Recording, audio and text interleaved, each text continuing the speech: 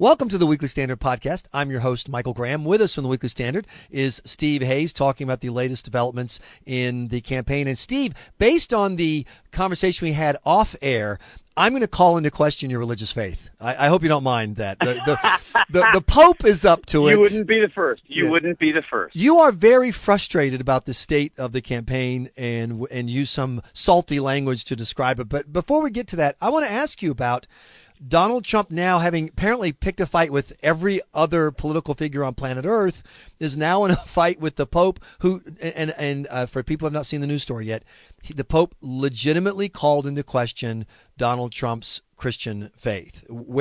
How does this play out in the United States, Steve Hayes? So I will do something that I'm not accustomed to doing, and I will defend Donald Trump on. As I understand, the Pope is basically suggesting that Trump is not a Christian or a proper Christian because he believes in tight border security, right? To oversimplify things. I think that's ridiculous. You can believe in tight border security and be not only a Christian, but be a very good Christian. It's not a problem when the United States wants to protect its borders, wants to maintain its sovereignty, wants to enforce its laws. That isn't the problem. I mean, I think there are other reasons for people to not question Trump's faith, and I wouldn't be in a position to do that, but question whether Trump's faith is the faith that he says it is. You can go back to the episode in Iowa where Trump was asked about communion, and he said he never has asked for God's forgiveness. Right. And he characterized taking communion as sipping the little wine, eating the little crackers. I mean, I think for a lot of Christians, that will strike them as somebody who doesn't take seriously being a sort of full-time Steve 24/7 Christian. He was just quoting 2 Corinthians at that point. The sipping. That's a good point. All in 3 Corinthians, 4 Corinthians. I don't know. 5 spades, 2 diamonds. On the policy question, it's ridiculous for the Pope to suggest that you can't be a good Christian and believe in border security. This is, I think, yet another example of the Pope sort of leaning too far forward over his skis and projecting his views of Christian faith on the public policy implications of the United States and others. And I think it's inappropriate. I think the Pope's wrong on it. But politically, what does this do? I think this is helpful to Trump because it highlights a strong position for him. The Pope is, of course, not an American. It looks like he's interfering. And then there's that note, Steve, you might want to, if you've ever been to Rome, it's kind of odd to hear a guy complaining about building walls who lives in a city surrounded entirely by walls. He lives in a walled city, a Christian stockade, essentially. With extraordinary security. I was in Rome last summer, as it happens, and the lengths that you have to go to be admitted to the Vatican are rather extraordinary. For the Pope to suggest that people who believe in walls and believe in tight security are somehow unchristian, I think obviously is a double standard. And in terms of the political implications here at home, to the extent that people care about such things, I do think it probably helps Trump. I mean, this is Trump saying, again, like, I'm challenging the authority on these issues. I think there's a common sense position, and that's my position, which is we should enforce our own rules, enforce our own laws. And there's the authority position, which is, in this case, the position of the Pope, who says you shouldn't, and it would be unchristian to do so. So I do think, to the extent that it matters, and I'm not sure it matters. I mean, it gets a lot of attention. It's a lot of fun to sort of look at the Pope challenging Trump and Trump challenging the Pope. Ultimately, are there a lot of people in South Carolina sitting there thinking, I'm going to vote for or against Trump because he's taken on the Pope on board? Probably not. If you look at the number of people in the exit polls in New Hampshire and Iowa who have cited immigration as their top issue, I think it topped out in New Hampshire actually at 15%. I think in Iowa it was 13%. So it's an issue. It's an important issue, but it's not the important issue. Well, I would add 2 things. Number one is if you would like to see a Catholic in South Carolina, I can arrange it. The family lives in captivity at a special location so people can come and watch and look at them. Secondly, Donald Trump didn't back down. And that's it. Just reminds people. Imagine what a Mitt Romney would have done in something like, "Oh, I love the father, and we must be understanding, and maybe we can work something out here." So this is yet another good day for Donald Trump, which, Steve Hayes, brings us back to your frustration. There aren't that many days left between picking a nominee and today, and Donald Trump seems to be having lots of good days, and even when he has a bad day, like Saturday night, what would seem to be a meltdown at the debate, what's happened? 3 new polls all show him solidly with between a 13 and 19 point lead in South Carolina after he joined the birther truther movement live on stage in a South Carolina Republican debate. Sure. There was also the NBC Wall Street Journal poll, which I think appears to be an outlier, which had Ted Cruz up 2 points nationally and Trump slipping pretty considerably. Look, I think the truth is probably somewhere in between. I do think that debate probably hurts Trump with Republican voters. There was a Fox News poll that we just released this morning that had Trump up in a big way, 32 to Ted Cruz's 19 to Marco Rubio's 15 in South Carolina. So Trump plus 13 in the South Carolina polling. But there was also a spike, and a major spike in the number of people in South Carolina, at least, who said that they would never consider voting for Donald Trump. In December of 2015, that number was 24%. And in this most recent poll released earlier today, that number was 39%. So you now have 4 out of 10 South Carolina Republicans saying that they will not vote for Donald Trump, that they will never vote for Donald Trump, even in a general election head-to-head against Hillary Clinton or Bernie Sanders. That, it seems to me, is a significant number for beyond South Carolina. Look, Donald Trump, if the polling holds, and Donald Trump does as well in the polling on Saturday as he has in the public polling, to this point, he is in a position to take all 50 delegates that are at stake in the South Carolina primary. And just so people know, they're handed out, half the delegates approximately are handed out for winning the state. So if you win with 33%, you get half. And then you win each congressional district. So if you have 33% in each congressional district and you have the lead, you win those. And Donald Trump could easily win at least 47 out of the 50 delegates. 3 delegates per district. Yeah, right. Trump is in a very good position. If he ends up polling the way that he polls, I mean, it's even if he has a relatively narrow victory over Ted Cruz and Marco Rubio, he could still win the vast majority of the delegates out of South Carolina. And that would be significant. I don't mean to downplay that.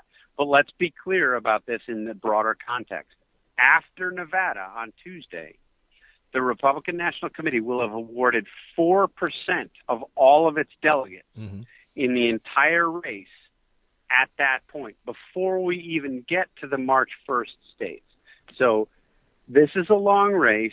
If Trump has a big lead after South Carolina, if he has a big lead after Nevada, and I expect him to, that's a good start for Trump. It does not mean, as you will no doubt hear repeatedly from the talking heads and the commentariat in Washington, that Trump is now on a glide path to the Republican nominee. It's simply not the case. And people who say that, it seems to me, almost are wishing Trump to the Republican nomination when we're far from that being the reality, particularly because you have, even in a place like South Carolina, nearly 4 out of 10 Republicans saying they will never vote for Trump under any circumstances. But what difference does that make if Donald Trump has his 35% and Cruz, Rubio, Bush, and Kasich keep splitting the vote all the way down as they each gather delegates in the proportional distribution? Remember, there's 530-some delegates available on March 1st, the Super Tuesday primary, and they're all handed out proportionally. Mostly there's some little twerks there, but essentially. And if Bush is going to stay in with his 4% and keep bashing the crap out of Rubio, and Rubio's going to stay in bashing the crap out of Cruz, and Cruz is going to stay in, and on, and Kasich goes up and says, well, I'm going to win Massachusetts, Minnesota, and Vermont on March 1st, and Cruz says, I'm going to try to win what I can in Texas on March 1st, Donald Trump is going to keep pushing along with his 35% gathering delegates all the way, right? Well, he could. He could continue to accumulate delegates in the proportional states as far as that takes him. But frankly, it doesn't take him very far because we are so we are so short into this overall process. But March 1st is when it gets serious. Remember, we only need 1,237 delegates, and 530-something are up on March 1st. And Trump is leading in virtually every March 1st state, most of those states like Alabama, Georgia, by wide margins. Correct. But on March 1st, I think it's unlikely that you'll have voters choosing from 6 Republican candidates. I do think the field will winnow. Whether Jeb Bush is still a candidate at that point is unclear, but if he finishes in the single digits or doesn't get third place in South Carolina, where, again, after New Hampshire, he's sort of staked his candidacy, I think it's hard to imagine him staying in the race and continuing to spend as much money as he's spending or as his super PAC is spending against Marco Rubio. Maybe he does, but at a certain point, I think voters basically discount him. The same is true with Ben Carson. I think Ben Carson actually may overperform the polls in South Carolina because the voters he has are loyal voters, right? As Donald Trump's voters are. These are people who've decided more than a month in advance that they're going to support their candidate, whether it be Donald Trump, whether it be Ben Carson. And I think they're unlikely to change their minds at the last minute. Having said that, if you look back to the 2012 race as any kind of a predictor on voter behavior for the 2016 contest, 55% of South Carolina Republicans made their decision in the last few days of that contest, of that primary. If that's the case, does it matter that Marco Rubio has had Nikki Haley endorse him? Jeb Bush had a good debate, a good moment after the debate with his brother George W. Bush showing up in South Carolina. But it doesn't seem to have materialized into any kind of significant increase in support in the South Carolina polls since then. If it doesn't show up in support on Saturday, does that support then shift to somebody like Marco Rubio?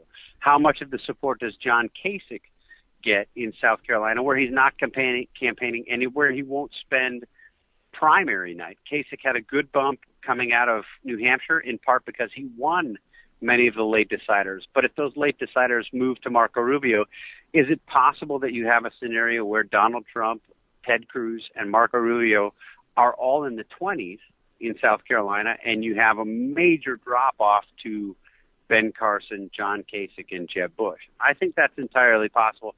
If that happens in South Carolina, does it scramble the race going forward? I think it does. I sat in open-mouthed horror watching Donald Trump chant, Bush lied, people died.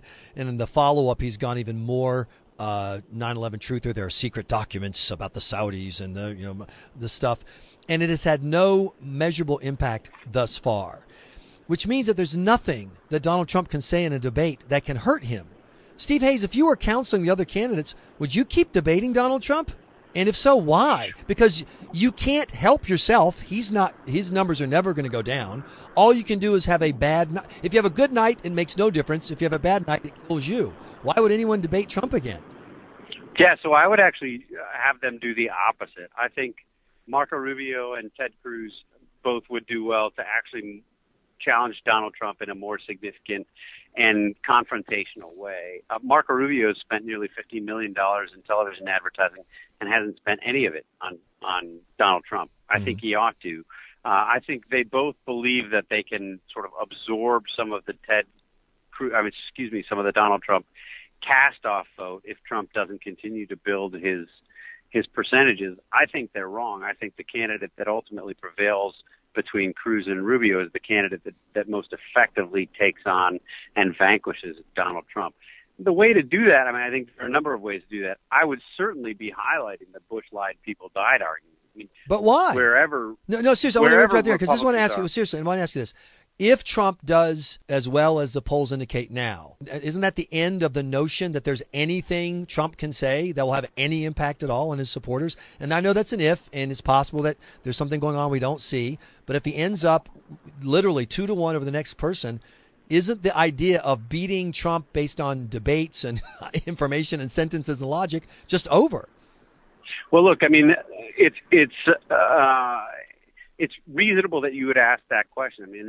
There's no doubt that I think if you've made your career making arguments based on facts, logic, and reason, and you've done that throughout this process, and it's not affected Donald Trump, there's a temptation, I think, to throw up your hands.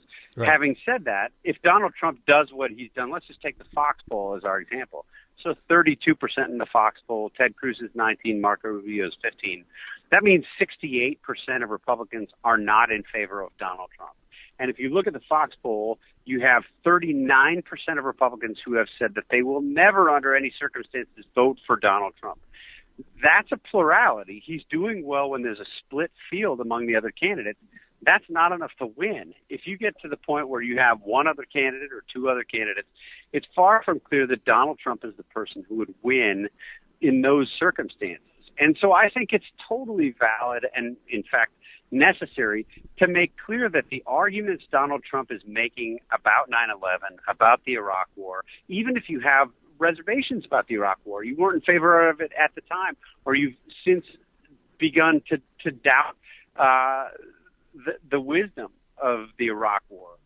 The idea that you can go from that to George W. Bush and his team deliberately and purposefully misled the American people to start a war that they didn't need to start. The idea that that wouldn't have any effect on Donald Trump, I just don't buy the argument. I mean, there are segments of the Republican Party that are skeptical of Iraq, skeptical of the wisdom of the war. But the idea that George W. Bush deliberately misled the American people, I think, is not something that is likely to have truck among most Republican voters. I think if you push that case, in addition, I mean, there are so many other places. Look, there are so many places to criticize Donald Trump, to go after Donald Trump, that Republican candidates are not now doing. And that if Donald Trump were to be the Republican nominee, you can bet that Hillary Clinton and the mainstream media would go after Donald Trump. It's far from clear that if Donald Trump wins South Carolina and accumulates, tallies 67 delegates or whatever the total is, that he is then on a glide path to the nomination. I just don't buy it. I think it's far too early to make those kind of judgments. But I suspect we'll hear them, and we'll hear them a lot from the pontificators and the pointy heads in Washington on Saturday.